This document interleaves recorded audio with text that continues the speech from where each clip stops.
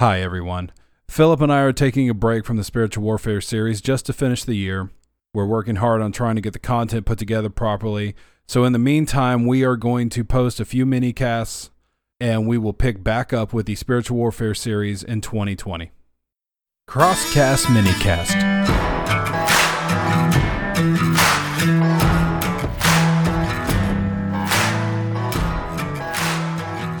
Okay, everybody, welcome back. I am Adam. He is Philip, and let's jump right into this. So here's what we're going to talk about tonight. We're going to talk about this idea that church is not all about you. If you're going to church with this idea of what are you going to get out of it, or how could the pastor better teach to me, or how could the worship band better please me, that you're going about it the wrong way. And so we want to take the opportunity to kind of flesh that out and make that point in a very clear, concise way using the Bible. So what we're talking about is how the church is really designed for God and God is designed for the church. And that's based off of the marriage paradigm that the Bible talks about, and how the church is the bride of Christ. Ergo, Christ is the bridegroom to the church. So the bride doesn't come to the husband and say, let me tell you all the ways that you could be a better husband. Let me tell you all the ways that you could better please me, better serve me, do things better for me. Maybe in modern day America, but definitely not in a biblical standpoint. In the Bible, it refers to the bride, or more often than not, Israel being God's people, but it refers to them as an adulterous bride, one that's run around on God, one that's cheated on God, and then comes back to them and he loves them all the same anyway. So a adulterous bride is not going to come to a husband and say, oh, you want me anyway? Well, guess what?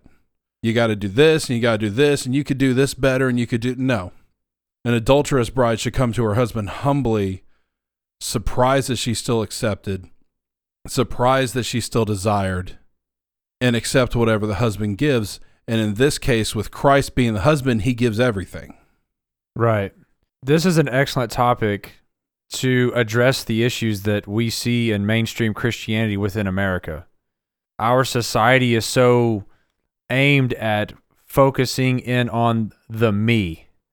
It's focused in on self-satisfaction, self-pleasure, self-seeking, motivated draws and temptations and desires.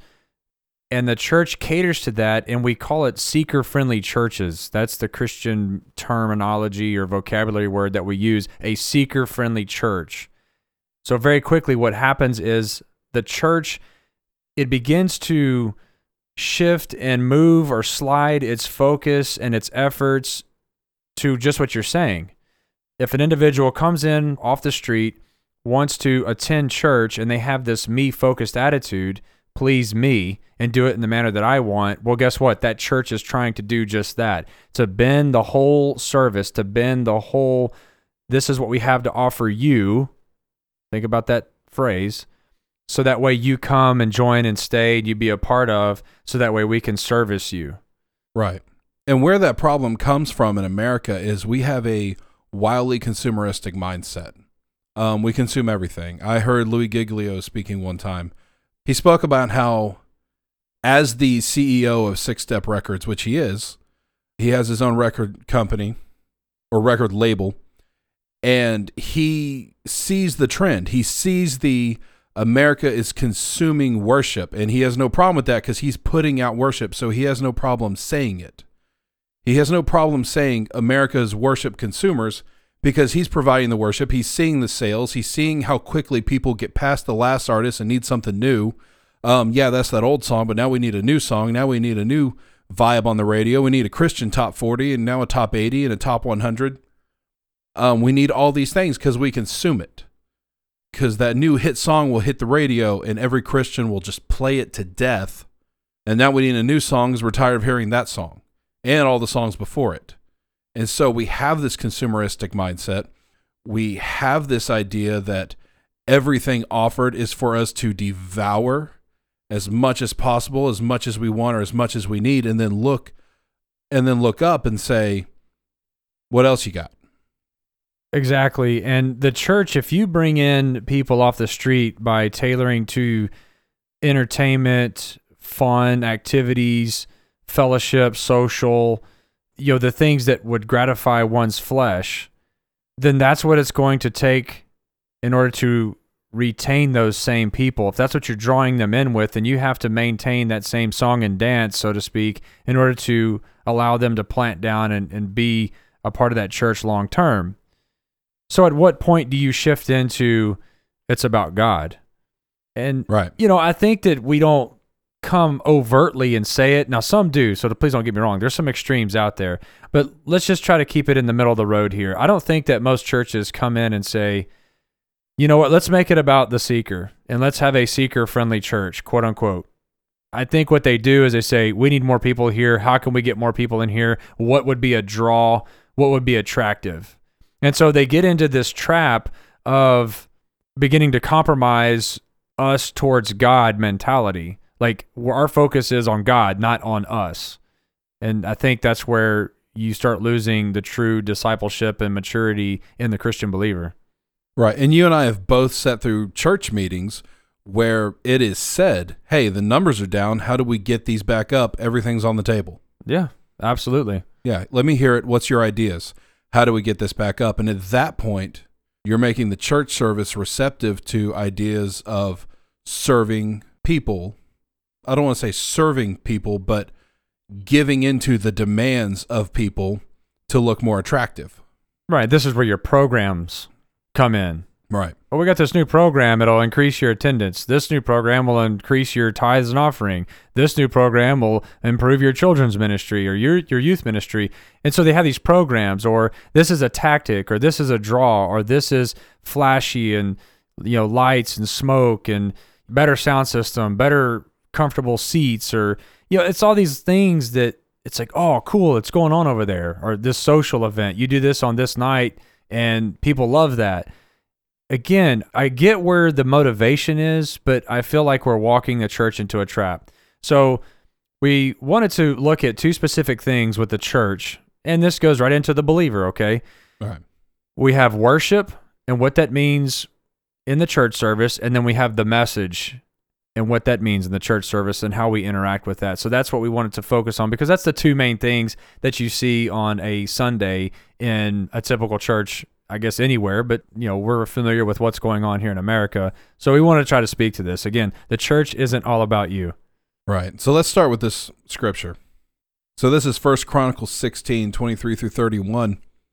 It says, "Sing to the Lord, all the earth. Proclaim the good news of his salvation from day to day.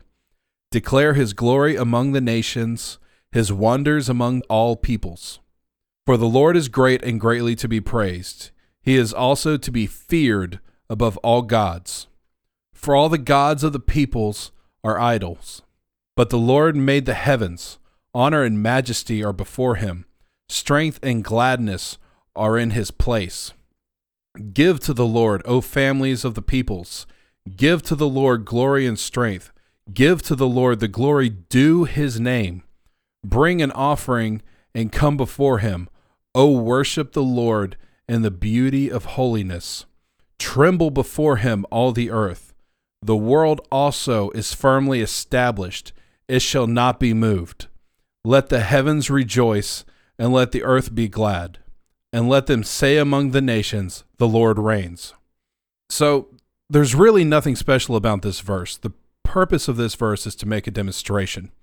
And you can take this to the entire book of Psalms, every psalm in it, and you'll see the exact same thing. When the Bible worships God, it is entirely focused on God. There's no point in time that one of the authors would say, "Great is the Lord and greatly to be praised." And I cannot tell you just how satisfying it is to say that, and how good it makes me feel to say "great is the Lord" versus "holy is the Lord," because "holy is the Lord" isn't really my song, but "great to the Lord" is my song. Yeah, and it goes right into what we're saying. So an idol is anything that one person puts before the Lord, Right. as a priority, as their focus, as their worship. And it says in this passage that you just read, verse 25, "For the Lord is great and greatly to be praised. He is also to be feared above all gods, that's little g. And then here it is, for all the gods, little g, of the peoples are idols, but the Lord made the heavens.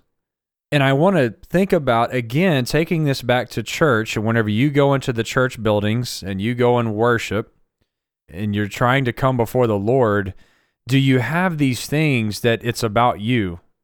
Your preferences, your styles, your choices that you're looking for, that you want more of, those are starting to get in the way of the purpose of worshiping God corporately with song. Like you just said, the worship is to the Lord. Give. We see that multiple times here. Give praise to the Lord. And our focus is to the Lord, not about receive or take or consume. That's not there. It's completely the other way around. And so if we have this focus, we don't want to put our priorities in front of God. At that point, we're now making idols. Our idols are our desires, and I want this first, and if I don't have this, then that's not the formula I need to worship God, because you don't understand what I need to worship God. Well, in our satisfaction. The point we're trying to make here before we keep going is that worship is to be directed to God. And so in saying that, to go with what Phil's saying, when you put yourself in that and you say, oh, this worship song, I don't like this worship song, or this style, I don't like this style, and you separate yourself from worship based off the idea of your own satisfaction or your own taste or your own flavor, your opinion and your satisfaction takes the role of an idol in that moment, because you're trying to satisfy that over just trying to simply say to God, you are this great. You are worthy. You are amazing. It doesn't matter in what key or in what manner we're saying it. I just want to join in and say that you're great, and say that you're worthy, and say that you're amazing, and say that the way that you exist is beyond me. I do not understand you, and that alone is amazing.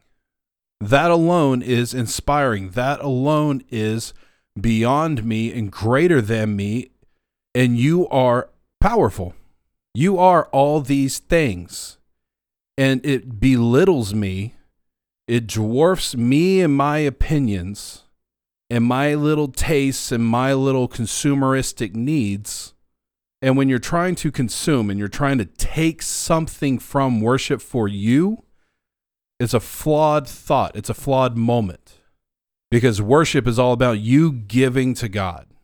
Absolutely. We can't go into the worship service. Think about that. Who are we worshiping? God. The focus of the worship, it's God. It's not you. It's not you. Whenever we come before the Lord, we need to recognize who he is. And again, we just read it. It says that, but the Lord made the heavens. He made it all. And just before that, he said, he is also to be feared above all gods, little g. So if you come in understanding who God is, again, the fear of the Lord, then you quickly strip away anything that you're desiring as taking priority or first place, and instead you're putting God's desires and his priority first place, and he demands to be worshiped and he demands to be glorified, and therefore we do corporately in unison as we sing unto the Lord songs that are doctrinally sound and rightfully praise his holy name. And I like what Jesus said in John chapter 4, 23 and 24, but the hour is coming and now is when the true worshipers will worship the Father in spirit and truth, for the Father is seeking such to worship him. God is spirit, and those who worship him must worship him in spirit and in truth. And so there's two things here. You're going to worship him in spirit, and you're going to worship him also in truth. And so we'll look at these things. So first, the Spirit. The Spirit of God is holy. The Holy Spirit of God dwells within you because you're born again. You're born again, the Holy Spirit lives within you, the body's the temple, and therefore that is how you worship him in that moment. It's not worshiping him in your own desires and opinions and the way that you need it, because now that's about you. It's not about God within you. So whenever we worship to the Lord, we're fellowshipping and communing with his Holy Spirit as we give him praise and adoration. Right. And this is the point where I think a lot of people get sideways in their approach to worship, because you worship God by way of the Holy Spirit. Christ said, I leave so that the Comforter may come, that the Holy Spirit may come. And when the Holy Spirit came and it settled on the apostles, the tongues of fire appeared above their heads. They went out doing ministry with great inspiration. So that communion with God comes through the Holy Spirit. So when you're in a moment of worship, we have those moments where the Holy Spirit moves on you, moves in the room, and it makes everything intense. It makes the moment intense. It makes the worship intense, and it makes it more memorable and more enjoyable. And I want to say enjoyable in a careful way, enjoyable spiritually, because you're really communing with God and you're really connecting with God. And the thing is that people will take that feeling and say, that satisfied me. And it was in this song, or it was in that song. And that song really gets me, really takes me to that place.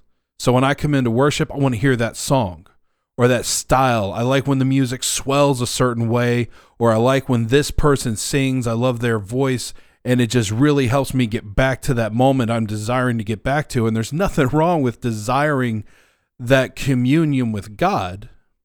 I don't want that to be misconstrued. There's nothing wrong with desiring that moment of communion with God and that closeness to God and the Holy Spirit on you in that moment.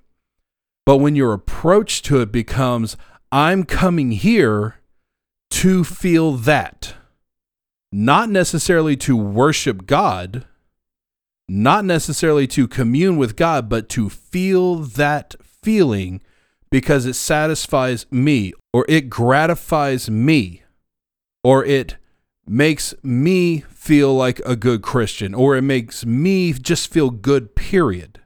When you come into church looking for that, how can church make me feel better? How can worship make me feel good? How can worship satisfy me? That's where it becomes a problem. That's right. And whenever you look at two things you just said there, one is we're trying to reproduce that outcome, that product. It becomes formulaic, where you're trying to program into this equation. If I have these key ingredients in this order, it equals the outcome is, the output is this feeling of gratification that I get. So you just want to repeat the process. Boom, there it is. There it is again. I got that satisfaction again. Repeat the process. Boom, that's doing it every time. We've got to run this every time because I get that satisfaction every time. It's almost like a drug, if you will. Like how an addict would want drugs. They want that same high. They got to do a little bit more, and they keep chasing, the experience. And I see that in worship in America. They want this experience, and it's about them. It's about them.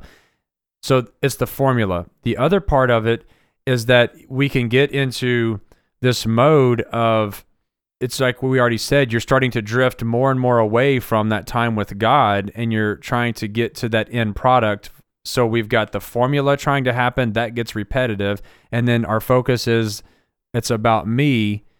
But yeah, God, you're part of the formula. So God, I need you in here to make this happen for me, right? So God's in there, quote unquote, right? I got God in here. This is worship. This is about God's in it too.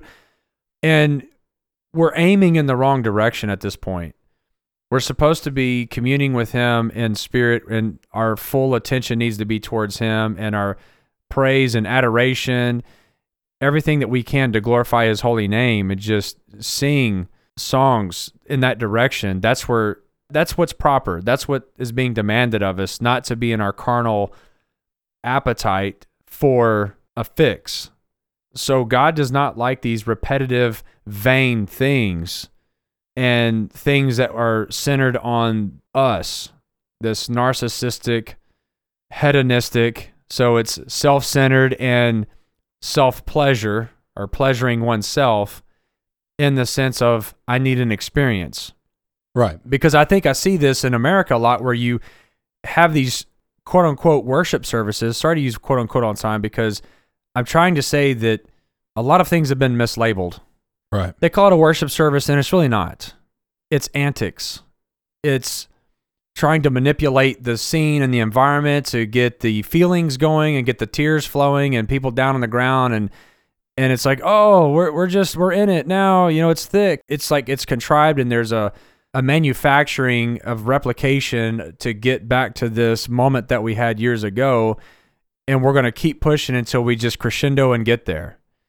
And God's not into this repetitive, vain thing. He talks about that in the Gospels, but instead we want to get in with His Spirit, truly His Spirit, not what we think that His Spirit is, but who His Spirit actually is.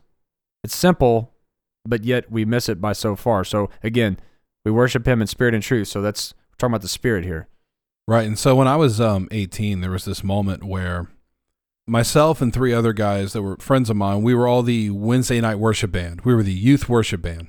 And there was a Sunday when neither of the regular worship leaders were going to be in for some reason. And they came to the youth band and they say, hey, would you guys do a Sunday morning? And we said, yeah, we'd love to do a Sunday morning. That's awesome. Because one of the guys in the band, his mom was the head of worship, and so it was really easy for her to be like, yeah, my son and their worship band can do Sunday morning too. And so we did one Sunday morning, and previous to this, Sunday mornings at this church had been driven by piano and drums and congos or something. It was very instrumentally lacking, if you will, which is not to say that you can't worship with those instruments, don't get me wrong. But they were trying to do the more modern stuff, and this is in 2003. So the more modern stuff would be your Third Day, early Chris Tomlin, early Dave Crowder band, stuff like that. So we did a Sunday morning, and in the aftermath, I remember this very, very clearly, because in the aftermath, there were grown adult men, I'm talking about in their 40s and their 50s, who came on stage to us, the moment the service was over, and they were crying. Grown men are crying. And they came up to us and they were saying things like, you know what, thank you for being true to what God asked you to do in this service. Because the worship that morning was incredibly intense, and that's not to, toot our horn or anything, but this is the point I'm going to make on this. In the aftermath, the people in the church said, yeah, we want them on the Sunday morning rotation too. And so we became one of 3 worship bands on Sunday morning. Every third Sunday we would lead. And it was because we had one great Sunday that people said, yes, put them in on the rotation. Right, to try to re-achieve what you might have done in your formula. Exactly. Now you've become part of the formula, an ingredient. Right. And really a lot of it was we were doing the modern songs the modern way. We had a drummer, we had a bassist, we had guitars. Our singer was an incredible singer.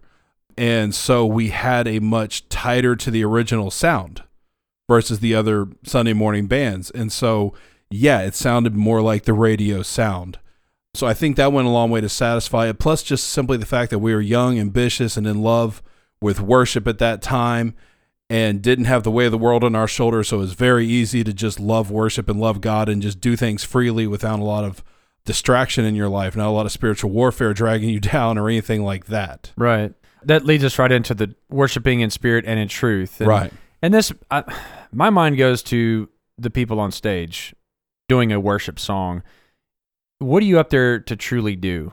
And I guess we can walk this back to the audience member in a church service, but I want to start at the leadership and worship. You're on stage. You're going to lead a congregation in a song unto the Lord. So it's easy for that person to say, well, I'm up here to lead you in worship. I'm going to lead you to worship God. Right. That's the banner. That's the statement. Now, I want to shift down a little bit from what is in your head and what you're trying to say to what's in your heart. Let's do this 1 foot, 12-inch drop and do a spiritual gut check on you. Yeah. What is going through your mind, or what is going through your being, your soul, whenever you get on stage? And let's just go to the American worship leader. You've got a mic boom. You've got a guitar strapped around your neck, and you're plugged in, and you're facing the crowd, and you're saying, I'm going to lead you in worship. Come with me. Is this really about you leading to worship God, or is this about you leading? Because I think that a lot of times, and I see it, now I've never led worship. I think one time I led by singing the lyrics, which I totally don't do too well. I mean, I can make a joyful noise and forget lines and stuff. It's a travesty, but God bless it. It's difficult to do, by the way. I have major respect for worship leaders. I've tried, I've messed with bass guitar a little bit and tried to lead worship. I really want to respect those who have that talent and ability because I've tried it and it's difficult. It takes a lot of coordination. So there's a lot that is achieved whenever you can get to that level and be able to do it on a nice level where it's not a distraction because you're missing chords and notes and you're forgetting lines and you're skipping to a different verse. And Right. so, okay, and you're off key, okay, because that's kind of me. I'm a wreck. I've only done it like once and then quit. I was like, yeah, not for me. I'll wait till the worship's over, then I'll come on. So the point is, getting back on topic here, I think that as a man, as a woman, you're always going to be tempted in pride and in vanity and in image and acceptance and receiving the praise of mankind. Man, you did a good job in worship today. Man, that song really got me. I want you in every third Sunday, those type things. And will you sign my CD that I bought of yours in the lobby or in the foyer? So with that said, every single day that you get in front of a crowd and you're going to, again, lead the congregation in song to worship God, you need to make sure that you're doing just that. And you may need to do it in between songs, get refocused and re-gaze upon God and pray again out loud and just bring it back to God. It's not about you ripping this solo and having that nice tight band together and right on cue and hitting the bridge perfectly and coming out of the bridge. Everyone's in unison when you drop it back down to just the acoustic. I mean, these things, the worship leaders are like, yeah, I know what you're talking about right there. The audience is like, what? They do that? That's coordinated? I thought it just happened. I thought the Spirit's moving. But you know what I'm saying? So I'm speaking to the worship leader.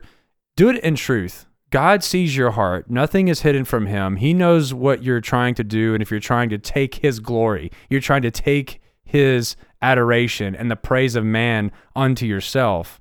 You're not going to say that and admit it, but that's what may be happening is when pride creeps in. What happens if everybody in the audience doesn't ever even see you? You have to play behind a wall.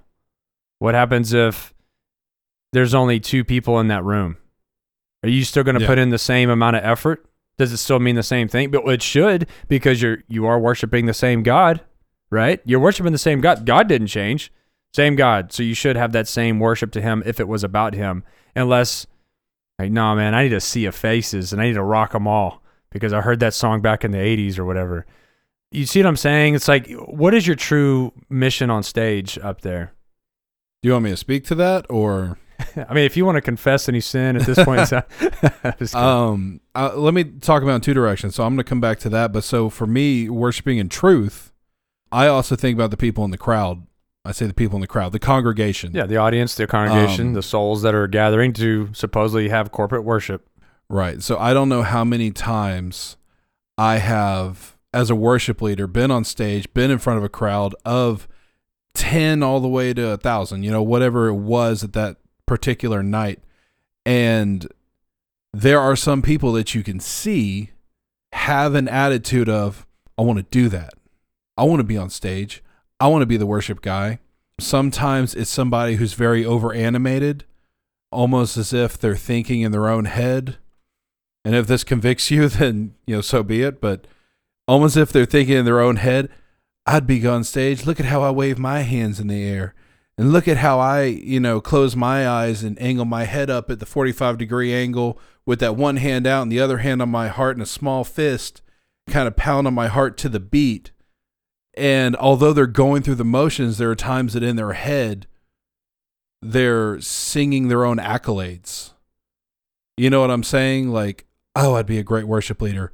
Even though in that moment you should be worshiping, not thinking about how cool it would be to be the guy on stage. So that's part 1. And the reason I know so much about those people is because those people will come to you as the worship leader and say, hey, can I be in the band? Hey, can I sing backup? It's almost always, can I sing backup? Because they have some weird dream of, I don't know, being a rock star or pop star or something. And this idea of singing in church is like one step closer.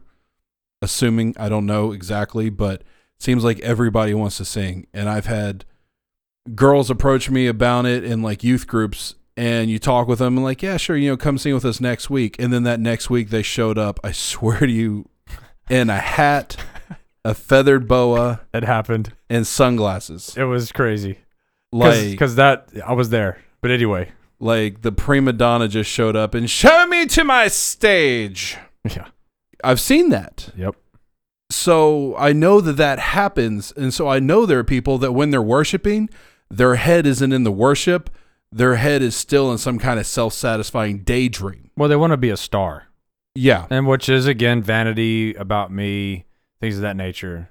So, but to get to the worship leader half, as a worship leader on stage, and I could give you examples of everything I'm going to say, but I won't to save time. But let's just say that I could name a worship leader specifically that does each of these things. You have some people who, one, are absolutely amazing. And I know every worship leader is saying, "This is my group." Yeah, that's me. I'm in that one. There are worship leaders who are absolutely amazing and do a fantastic job of what I describe as fading into the foreground, which is difficult.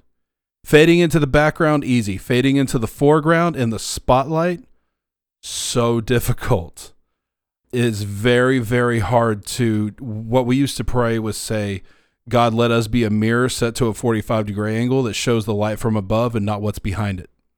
It's very hard to do that. It is very hard. It's not hard to do it on stage and present it. It's hard to do it in your own mind. And so there's little things that I, as a worship leader who have been in that situation, been in that position and know what it feels like, there's little things that I see in other worship leaders that will grab my attention and I'll say, oh, right now he's losing focus. And I don't want to sit here and name these lists, but there are people that do fantastically at disappearing into the foreground like they're not even there. There are other people who are all but screaming, this worship service is like my concert. All of you came here to see me. All of you love the way I sing. All of you love the way I play guitar. All of you love the way my band puts this music together.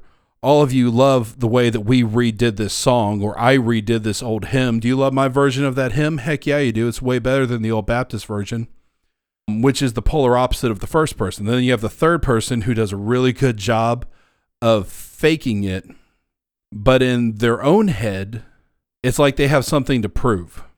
So even though they're doing a really good job of faking it in their own head, they have a need to be seen as a worship leader. They need the accolades. They need people to come up to them later and say, you did a good job. And oh, did I? Did I? High five. Awesome. Oh my gosh, I did a good job. There's a need for that.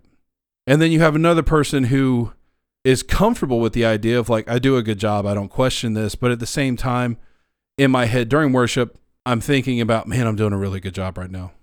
Man, this is awesome. I hit that note. And your head kind of walks. And I think that's where a lot of people land as far as worship leaders. I think a lot of worship leaders land in that world of, I'm not overzealous. I'm not over self-gratifying. I'm not perfect at doing this. But at the same time, there's a little bit of me that thinks about me in the background. But for the most part, I think I'm doing this right. I think that's where a lot of people land. But to say all this, to worship in truth as a worship leader, you really want to land as that first guy. You want to be that guy that if you're in the congregation and he's on stage in front of you, at the end of worship, you have no idea what he was doing because you weren't even looking at him. Yeah, I think this is a great summary of what we're trying to say in regardless if you're leading worship, if you're part of the worship team on stage in front of people, or if you're in the congregation and you're worshiping, all these things can apply. People in the audience, your mind can drift. Yeah. You could be distracted by somebody on stage that you just start thinking and wondering about, like, why are they playing it that way? Or why did they sing that? Or, oh, they messed that up. Or, oh, they nailed that one.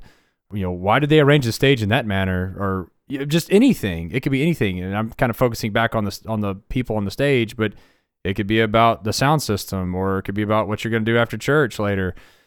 So our minds can drift. And we need to be focused on worshiping God, regardless if you find yourself on stage leading or if you're in the congregation corporately participating. It doesn't really matter. You need to be focused on the Lord. You need to be true with what's going on inside your soul. And maybe there's some repentance. There's songs that are excellent calls to repentance, and there can be those times whenever you repent of sin while you're singing to the Lord. There could be times whenever you focus on different aspects of the Lord. There could be things that you're just praising God's name over. You know, he has victory over everything that exists. There's different things that you need to be participating in. But if you're wondering, or if it's about you or what you like, oh, I'm waiting for that one song to come up. Hopefully they do it this Sunday because I'm not worshiping until that one comes up. That's not real beneficial for what we're here to do. Be truthful, be honest with what's going on. So worship, it must be based on pleasing God. It's not based on the worshipers. It's based on the one that we worship. And that's keeping it very straightforward. Right, and that's going to take us into Romans 8. So Romans 8 verse 7 says, because the carnal mind is enmity against God, for it is not subject to the law of God, nor indeed can be. So what he's saying with this is the self-driven mind, the mind seeking to please the flesh or focused on the flesh, is enmity against God. It stands against God. And so for me as a worship leader, I'm going to put it this way, going back to what I was just saying. When you are the worship leader who gets on stage and this is my show, I'm here, I'm going to rock this out, I'm going to blow this up, then I'm going to drop mic and exit stage left. Your mind, your focus is on you. And if you're that person in the audience thinking the whole time, I'd be great at worship, I'd be awesome, let me go get my feathered boa and get on stage with them. Your mind and your focus is on you and satisfying your flesh, right, satisfying yourself. And what this scripture is saying is that that thought, that mindset stands against God, opposes God, is an enemy of God. Yeah. Because in that moment, you are robbing God of his due worship. You're trying to say, God, all this is about you, but come on, man. There's enough for all of us, right?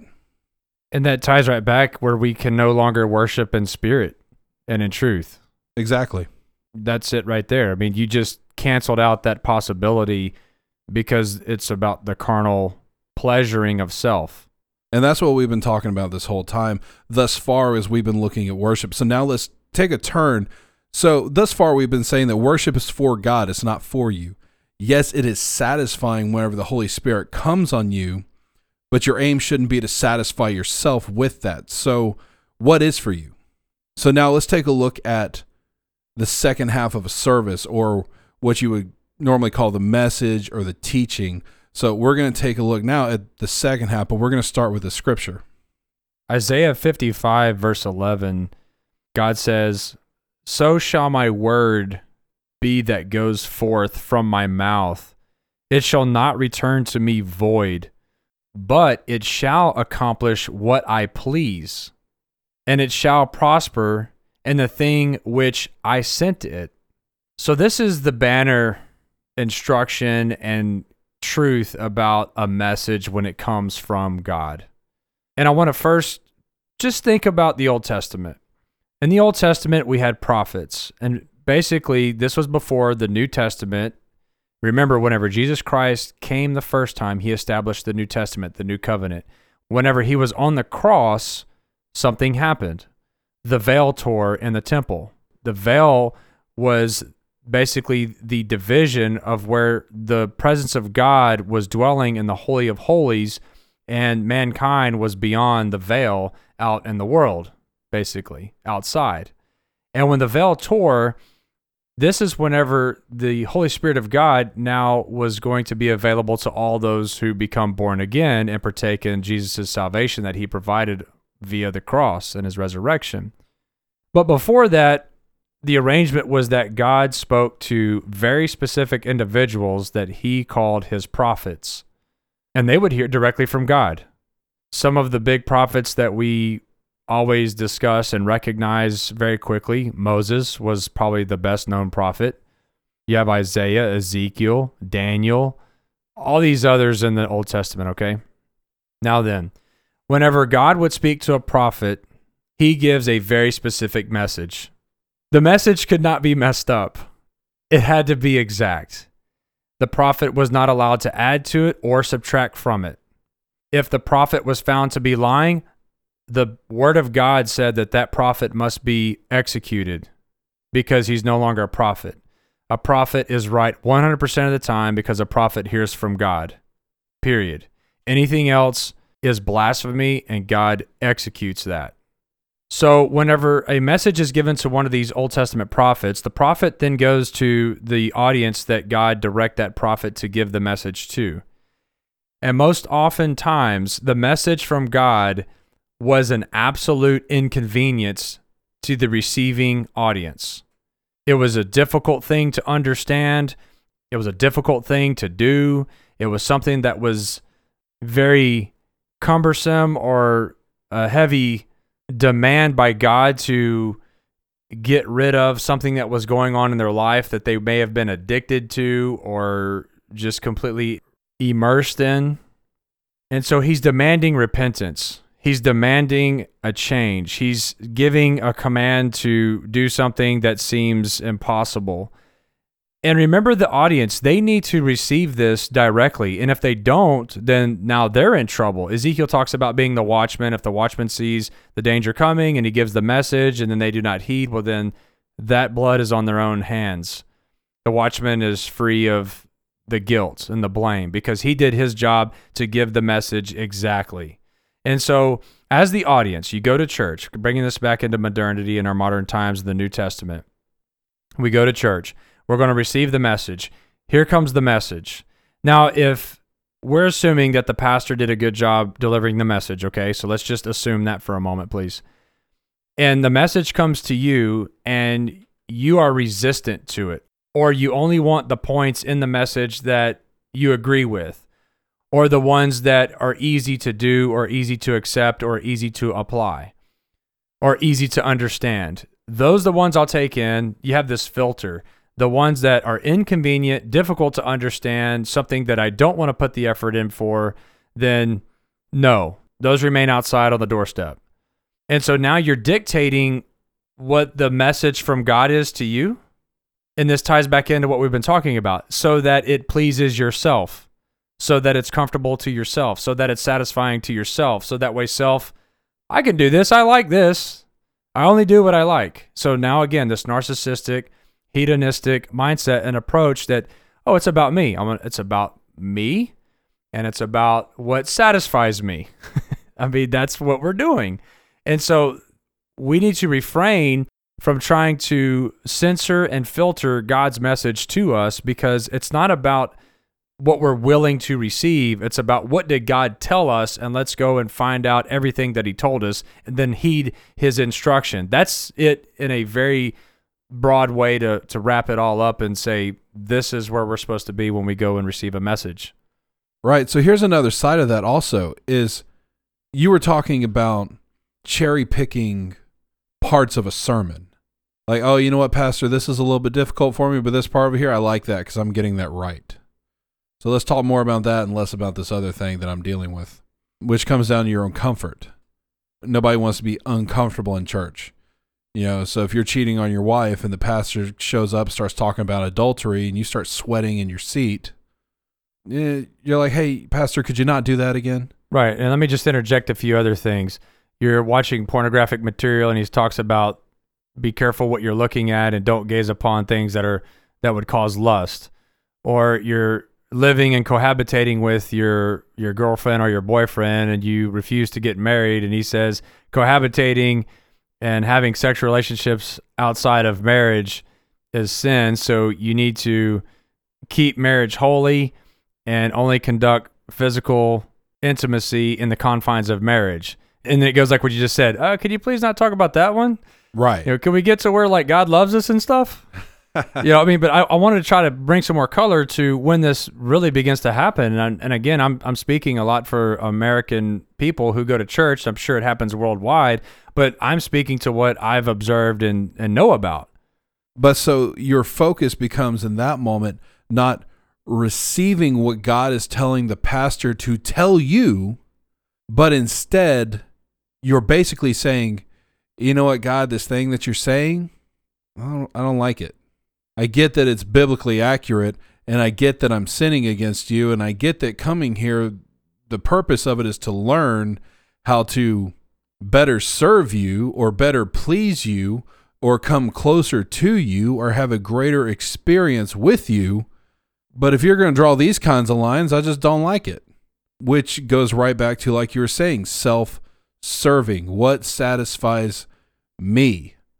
Let's take a little bit lighter-hearted approach. So maybe it's just simply you walk in the doors for the 5th week in a row that the pastor is teaching about the book of John. And you say to yourself, he taught the book of John 3 years ago, and now we're teaching the book of John again. Why are we spending so much time in John? Let's do Luke. I don't want to hear this. And you don't attend. Or he's teaching John again. What is this all about? And as he's making a point that, again, was put on his heart by God, and he's trying to deliver this message, you're saying, yeah, just like you did last time. Same old points. And you're not being receptive. Now, here's the other part to that. You don't know if that message was for you. Because what we do know is that all scripture is God-breathed and good for reproof and good for doctrine. And so no matter what he preaches, it can be applied to your life. You can learn from it and you can grow from it, even if you already knew it, but somebody else in the room might need to hear it. But you're not being respectful to that moment, i.e., you are disrespecting God and God's will because it doesn't make you happy right now. Yeah, there's so many scriptures that talks about God's word. Right. You know, we don't live on bread alone, but by the words that God gives to us, the instruction. We are expected to understand the value in God's word. God's word is everything. And with that established, then we should treat it as such when we are given God's word in a message, in a teaching, in some sort of sermon or whatever. As it comes to us, we need to receive it for what it is. It is God's word. We are to keep it in context, and we are to apply it literally. We don't get the opportunity or the authority to screen different things in God's word if what is coming to you is God's word. And what I mean by that is that we are careful whenever someone is trying to teach you false doctrine and things that are unbiblical teachings, then that's where we filter that out and reject things that are not biblical. But again, like I said earlier, we're assuming that what's coming to you is accurate and biblically sound. So whenever that instruction comes to you, then you need to receive it. It's very plain and simple. But like the examples that we gave a moment ago, those are the times that we really need to take in that instruction, because that is the area in our life that needs the most improvement, or the action item that needs to occur within us. And God's telling us, hey, child, listen to me. This is my holy stance on this item, this subject in your life. Get in line. Repent of sin. Obey me. This is my instruction to you. Do not alter it. Receive it and do it. Apply it. That's God to us. We don't get to sit and, again, I don't know, let me think about that one. Yeah, I think whenever I'm ready to do it, I think I'll do it. How about that, God? I mean, we don't say that back to him, but that's what we're doing in actuality through our attitude and apathy and lack of response. We'll never stand up and declare it, but we're declaring it through action. And that's who we truly are.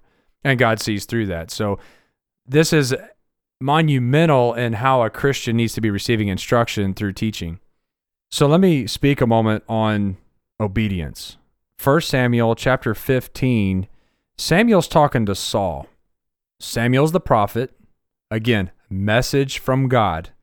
Saul is king, and he made a mistake and he sinned. So God spoke to his prophet Samuel, and now Samuel's going to go to God's audience, and now Samuel's audience, the king, for this message, and it is inconvenient.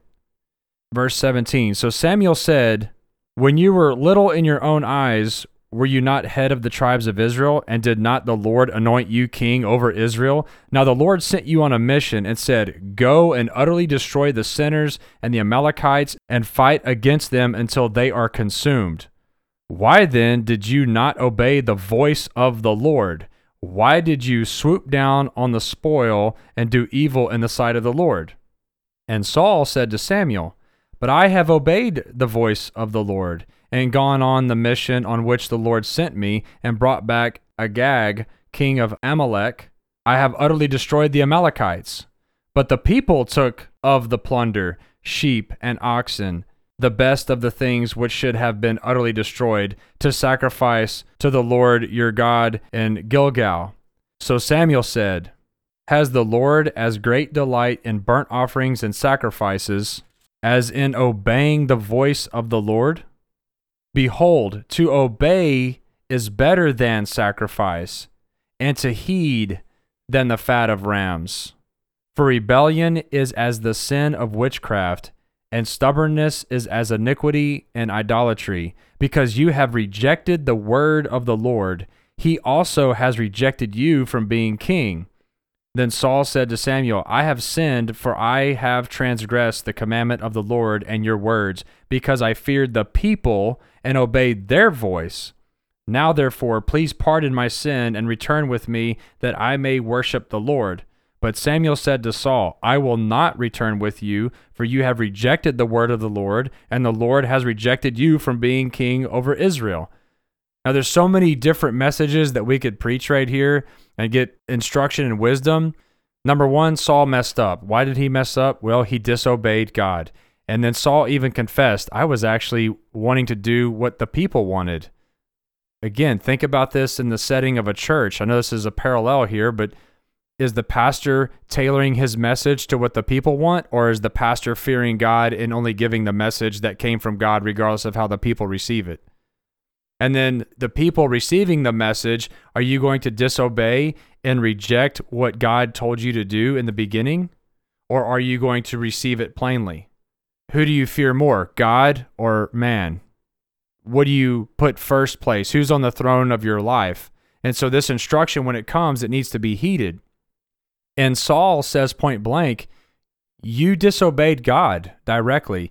You did not heed the instruction, therefore consequences are rendered. And that's what can happen in our life whenever we are in God's house receiving his instruction, and as we receive it, we begin to, again, filter out and only accept what we want, and then now we're in disobedience, and God says right here, obedience is greater than sacrifice. I want you to obey my word, and that's all of it. So when you find yourself in the house of God and you're receiving instruction from God, you better receive the entire message, keep the entire message in context, and take it literally and apply it. And then you're now pleasing God the way that he saw fit, the way that he has instructed you, not in the way that pleases you or that's convenient to you or easy, or, you know what, this goes right in line with what I was already doing. No change needed. Thank you, God. Because that's what we do. So God is going to lead you and guide you and direct you. He's the Lord. And if he is the Lord of your life, guess what? He's going to change things in your life. And he's going to say, hey, quit doing that and get over here. Why? Because I said so, I'm Lord. And then you got to go do it. That's how it works. Not just like God blesses everything that I do and I choose my path.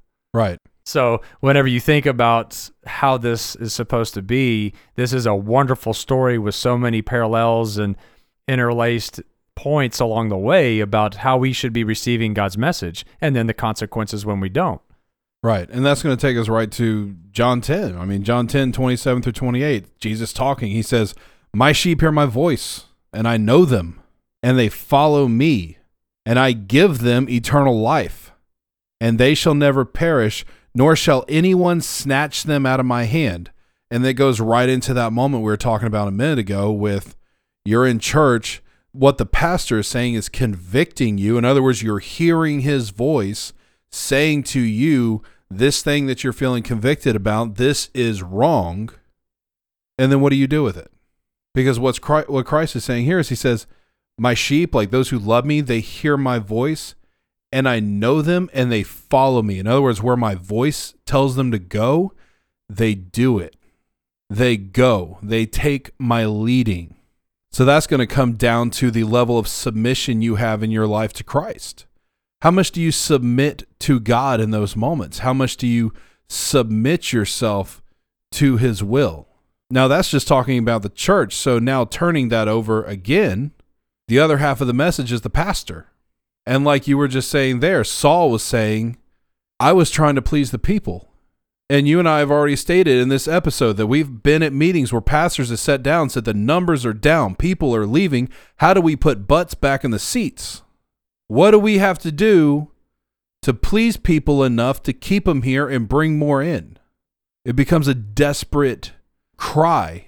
Well, and what you start to see in a lot of these, again, seeker-friendly churches is a compromise of God's message to the public. Right. Because the public as a whole do not want to receive God's instruction. We know the world is at enmity with God. We know at large that the world persecuted Jesus, and in the same, they will persecute us as well. So we know that when you begin to bring the word of God directly to the public, it's going to be rejected. You will have a few that will receive God's word and then be obedient in repentance and then begin to follow God's word. That's right. That's the minority of the world at large. So we just need to keep on going. Now, I'm not saying that we should ignore being tactful and being focused on making sure that the listeners, the audience, are able to understand and we're meeting them at their level. So if they know nothing about the word of God, then that's where we start with them. And then we bring them up. If there's someone who's been in service of God's kingdom and they know God's word greatly, well, we meet them there. But the bottom line is we continue that journey through the word of God with them without compromise, the full counsel of God's word. So that's the obligation. And let me say something about the pastors, the teachers. They have a huge responsibility to God. They have a much more harsh judgment. And I want to read one verse. James chapter 3, verse 1 says, "My brethren, let not many of you become teachers, knowing that we shall receive a stricter judgment." Right. And it goes on in that passage, and it talks about the tongue and things that can happen whenever we're not in self-control and watching what we say and so on. But the bottom line there is very plain and simple. These pastors, they're under a heavy burden in ministry. They're under a heavy obligation to be accurate representations of God as they give the message to the public, as they lead people in counsel and advice. And if these pastors are not treating that position with respect and humility and in the fear and admonition of the Lord, James chapter 3, verse 1 says, "You shall receive a stricter judgment." Also, one of my favorite pastors is Matt Chandler, and I follow his podcast. His church is The Village Church. I listen to him teach a lot, and something he'll say over and over and over, I think I've heard it in, I don't know, at least 10 episodes, is he talks about how they do not want a lot of people as members of their congregation. They only want serious, legit people as a member of their congregation. And you kind of think, well, that's kind of backwards. Most pastors are trying to, stack the numbers, right? Well, they want a crowd. They want to be a rock star. You can't be a rock star unless you have a stadium full of people that are groupies and fanboys. Right. And what Matt says is he says, I don't want a large group of people. The reason why is because one day when I die and I'm before God, I have to answer for every sheep in my fold. Everybody that was under my teaching, I have to give an account for this. So if you're a member of my church, if you're in my fold, but your life with Christ has fallen apart, one day God's going to ask me and say, why didn't you chase after that sheep? That's very difficult to think about whenever you're considering the judgment that God's going to bring to people that stood in the pulpits and said, I'm a Christian pastor. Just as you said very clearly there, you have people in the church. Where is their understanding of God's message? And pastor, what did you do? How did you impact, or how did you become involved, or how did you influence that individual in that direction? I guess I'm struggling to put the words here together, but what I'm trying to say is what part did you have in this? If you have these members that have gone astray, what part did you play in that? Did you have a hand in this? Were you leading them astray? Were you purposely censoring my message, especially the instructions of where I said, I am a holy God, repent of sin, take up your cross and follow me? Did you take that out? Did you tell them that there wasn't going to be a penalty for sin? Did you tell them that everything's okay and acceptable in my eyes? Okay, because that's the result that we got out of your congregation, Pastor. You said that you're a messenger on my behalf. I'm God. Here's my word, the full counsel that was right here. I gave it to you. I preserved it. Jesus said, heaven and earth will pass away, but my words by no means will pass away. They will abide forever. It's eternal. This is where I wrestle, even as we do this podcast, that I don't want to censor God's word. I don't want to take a subject and say, oh, we're not going to talk about that subject on this podcast. Or this is my opinion, folks. I want to look at God's word, seek to understand it, and I pray to God that I successfully deliver his word accurately, and I don't want to misrepresent God. I don't want to do that. And so this is how you get this message transferred. You can't have any disruption or filtration of God's message. It needs to be pure, unadulterated, Jesus speak, God speak, truth. Right. Don't mess that up. Deliver it. You're not the chef. You're not the cook. You're the server. You come and you basically present God's word, and that's all you do. You don't create it. You don't write it. You don't author it. You don't amend it. You don't retranslate it. You just bring God's word to the people, and you declare it, and you don't change it. And one of the biggest temptations, I think, in the modern day is because of our politically correct atmosphere is to take those subjects whenever people come to you with questions. You're nobody. You're not here to judge. You're here to take the word of God, interpret it, black and white, and then repeat. And yet in this politically charged atmosphere where everybody, thanks to the internet, is scared to say their honest opinion or is scared to say anything that the populace might take the wrong way or might not enjoy or appreciate, we're scared to say things. We're scared to just come right out and say, God doesn't like this. Or, hey, you know what? God does like this. Because it goes both ways. Hey, God does not like premarital sex. You know what God does like? God likes chastity. Neither of those are publicly satisfying statements. God doesn't like premarital sex. Oh, well, I do. God likes chastity. Oh, I don't. And you're scared to say that. As a pastor, there are times that you look at those moments and you tell yourself, if I say this, somebody's going to get offended. It could cost me members of the church. It could cause a internet storm that might cause people to start boycotting our church or start putting our church in a negative light. Is it really worth it? And if God's telling you say it, then yeah, it's worth it. This is a reminder to all believers. I don't care if you're a leader in the church or you're a lay person or an audience member, a visitor, what have you. If you are a Christian believer, proclaiming God's truth will become more and more rejected in the world as we get closer to the return of Christ. The days are going to become more wicked, evil will become more pervasive, and therefore the world will become more hostile to the message of God. Okay, that's just all there is to it. So we're not going to find ourselves in any better environment as we move forward where God's message is going to be better received. It's just not going to happen. Will we have an end-time revival? Yes. I believe God's word states that we will have an end-time revival, but it will be in the midst of very, very wicked days. People will become born again during the tribulation period even. But look what I just said. That's the tribulation period. Jesus says there will be a time like no other. Ever before, ever after. The tribulation period is going to be very evil, very wicked, very intense. But there will be salvation. There will be revival. So we just need to go ahead and understand right now that God's word will be rejected at large. But there will be those who do repent of sin, come to the Lord, and yea and amen. And that's what we're here to do. We're here to win the lost, those that are willing to come before Christ and repent of sin. And those that have repented of sin, now we need to disciple them and progress them in their maturation in Christianity. Right, and with that, I don't want to lose step or focus with the agenda for tonight. So tonight we're still talking about how we have church. So if you're sitting in the seat or you're on stage, if you're the worship leader or the pastor or the youth pastor or whatever hat you get to wear, or you're just simply filling a seat, this all applies to you.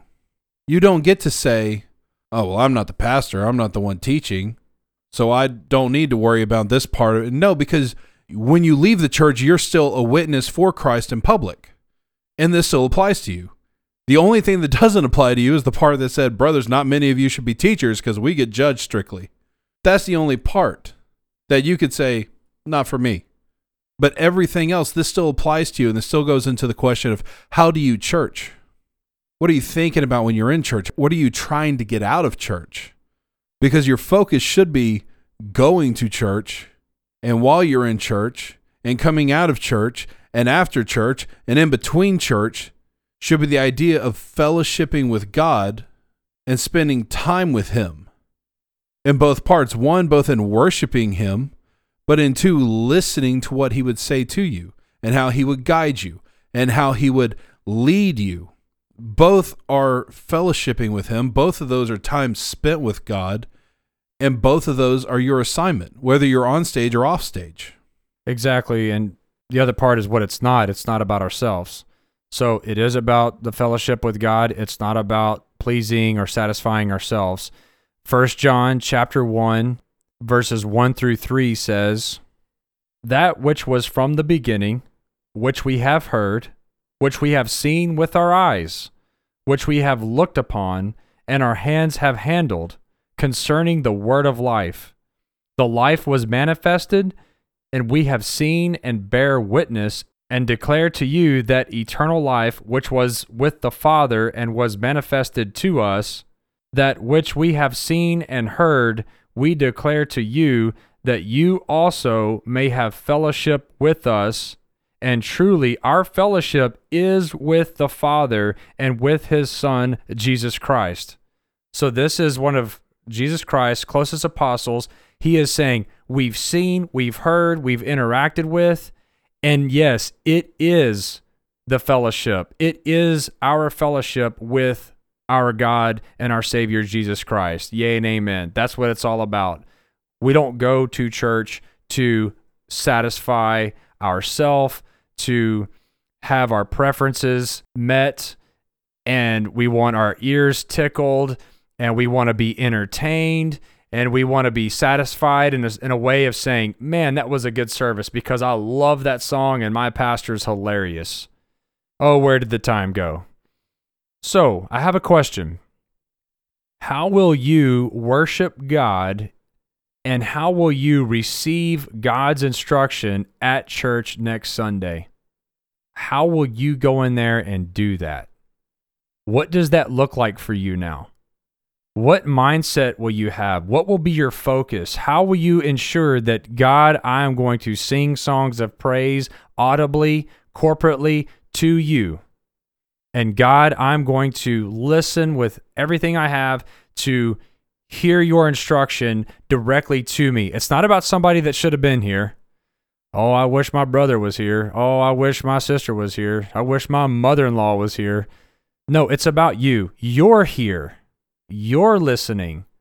What are you going to do to receive the full instruction that God would have for you? And with that said, there's another thing that we need to consider here. Can it be done in the church that you attend? Is your church doctrinally sound? Now, the purpose of this episode tonight is not to get into doctrine and things of that nature, so I'm not trying to unpack all that, but it's a necessary question because if you're in a church that's not doctrinally sound, then you're not going to be able to receive sound instruction. So that's for you to get in God's Word and make sure that that's all lined up. If it is lined up, then the previous question is back in effect. How will you worship God and how will you receive God's instruction at church next Sunday? Remember, church isn't all about you. So I hope this episode leaves you better. I hope this episode leaves you in a position that you're going to go in better prepared to worship our God and then receive our God's instruction so that you'll be a more effective member in God's kingdom on this planet before He returns. So we'll be praying for you. Please be praying for us. If you, again, think that someone needs to hear this episode, please share it. And until next time, God bless everyone.